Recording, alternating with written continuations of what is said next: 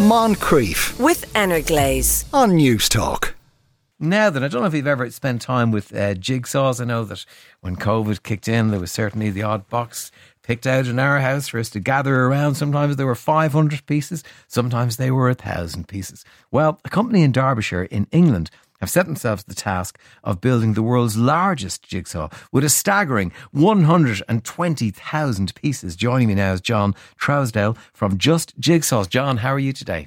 Yeah, good, thank you. How are you? 120,000 pieces, John. Yeah, it's a task. It's a task, innit? Beggar's belief. My God. Why are you doing this? Well, it's our 50th year anniversary this year of making our puzzles in the UK. My granddad started the company in 73, but in 71 he had the original world record as a puzzle of 32,000 pieces. And my granddad passed away in 2016, so it was our 50th year. My granddad always wanted to redo the world record. It just felt like the right time to do it. In the meantime, that world record's been broken, hasn't it? So what's it standing at the moment? 101,000 at the minute. So we want to make sure it's not beaten for a long time. Yeah, it's really going into such a huge number at this point. What is involved in making a jigsaw with 120,000 pieces in it? God, where do I start? I mean, we've got to cut all the boards down to a particular size first. Everything's going to be a 16 by 12 board. And then we have to, when we've cut in a board, we're cutting each section into 63, and there'll be 2,000 sections like that. Yeah. But when we've cut one, we have to get the next board and overlay it. So we've got to hand draw on where the cut pieces will be, and then he has to follow that line to make sure that that board fits the next board, and that's the real skill. Wow. Like, if that bit's wrong, it won't fit together. And so that is still done, that part, by hand? Everything we do is still by hand. I mean, we're the only manufacturer in the UK that does it like this, and I only know one other in Europe in general. I mean, we've been supplying, like we do a lot of export as well, and like we supply a company called Evans Education here in Dublin, and I think they was one of our first export customers 50 years ago. So we've been making it like that from day one. Right. What's the? I presume there are computers and computer design type machines. No, nothing. Everything's done by eye and skill. But those machines do exist, do they? Yes, I mean, yes. You could choose to go down the road. Why would you not? For children, you need a puzzle to be self-correcting. When it's either stamped out or laser cut, it's not self-correcting. They can get the middle piece and put it anywhere. When it's hand cut, it really gives them that feel of knowing it's right. So when they've done it, it can't go in any other way, making it unique. Whereas before, if you have it laser or stamped out, they can put anything anywhere, and they don't get the same satisfaction because they'll look at the picture and it'll be a mismatch. Right. My word, I never thought that before in my life. That is amazing. And are you one of the last manufacturers who still does this? Yeah, I mean, in the UK, we are the only one. It's a trade that it's unique. The trade's unique because it takes such skill. To be honest with you, it's a real skilled craft. Wow. What's the image going to be, or is it going to be multiple images, or how's that going to work? It's going to be multiple. So we're going to have collages of images because I'm trying to make sure I get it from. I'm asking for essentially sponsorship from companies around Derbyshire to sponsor the board, sponsor the project. Because I want it to be a Midlands project, really. So showcase all the small businesses around the area, because small businesses don't get they don't have a lot of money to advertise. So I'm trying to make sure it's more of a community project than just one from us. And then whatever we get left over, we're making puzzles and donating to one of our local children's hospitals as well. So I'm hoping I get a good amount raised so I can do quite a lot for them at Christmas. Oh, that's really good. And then when you get all their images, how do they make their way from the images they want to them being on the jigsaw? I have up the company. We've got a local printer that does digital one-off prints.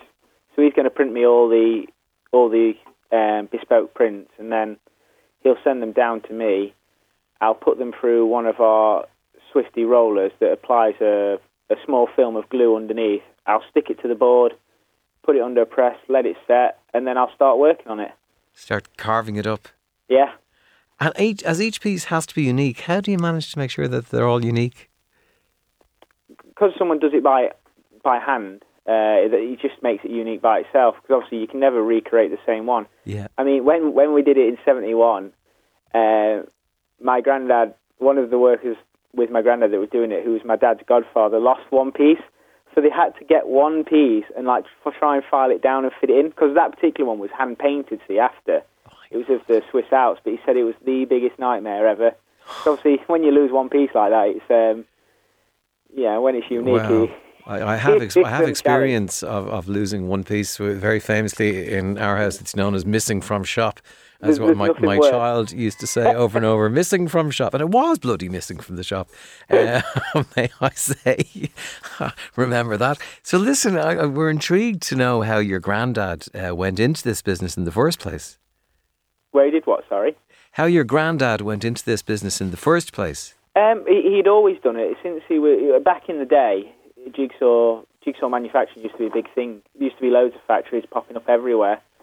And he used to work for a firm in London, Coney. It went bust one day, so he just decided to set up himself and did it in his shed. Because back then, I mean, you could do everything in your shed. Really, it was a different world then. That's how it started. Just started off in his shed. He slowly got bigger because he was good at his craft. Yeah. And then here we are today, still going. That's amazing. Do you have many people working for you? I've got 10. 10 people. And was it ever bigger under your dad or your granddad? Yeah, I mean, in its heyday, because we were originally obviously from London and Luton, we had, I think my dad said it had 40 employees. How many, sorry, did you say? 40. 40 at one point, my word.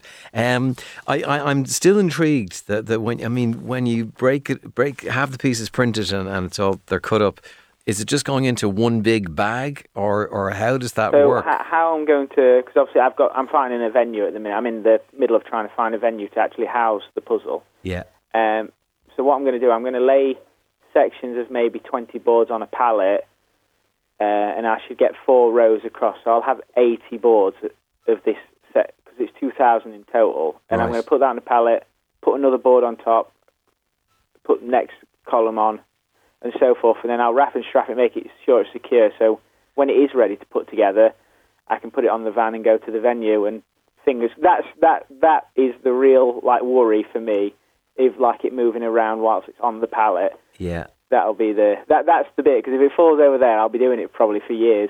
Yeah.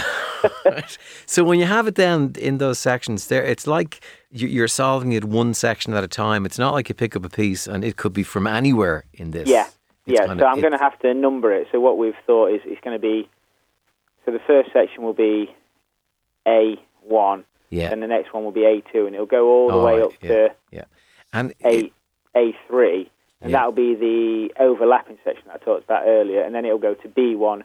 Then it'll go, when I keep going on that cycle, and it'll go on like that, so I'll know what's what by obviously coding it, what number it is in letter. Right. And so when you have it all laid out like that, who's going to actually solve it?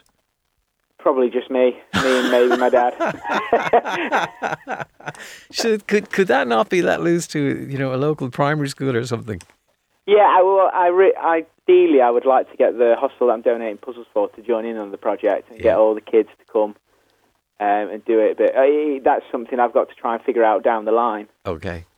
Well, I think you'll be missing it. I can see the one show coming down for this, John. Don't miss the opportunity when you can, because there'd be great publicity and a lovely thing for them to do as well. John, listen, a pleasure talking to you today. I'll follow this story and I can't wait to see how it turns out. Yes, lovely speaking to you, and thanks for having me on. Thanks very much. Moncrief, weekdays at 2 p.m. with Energlaze on News Talk.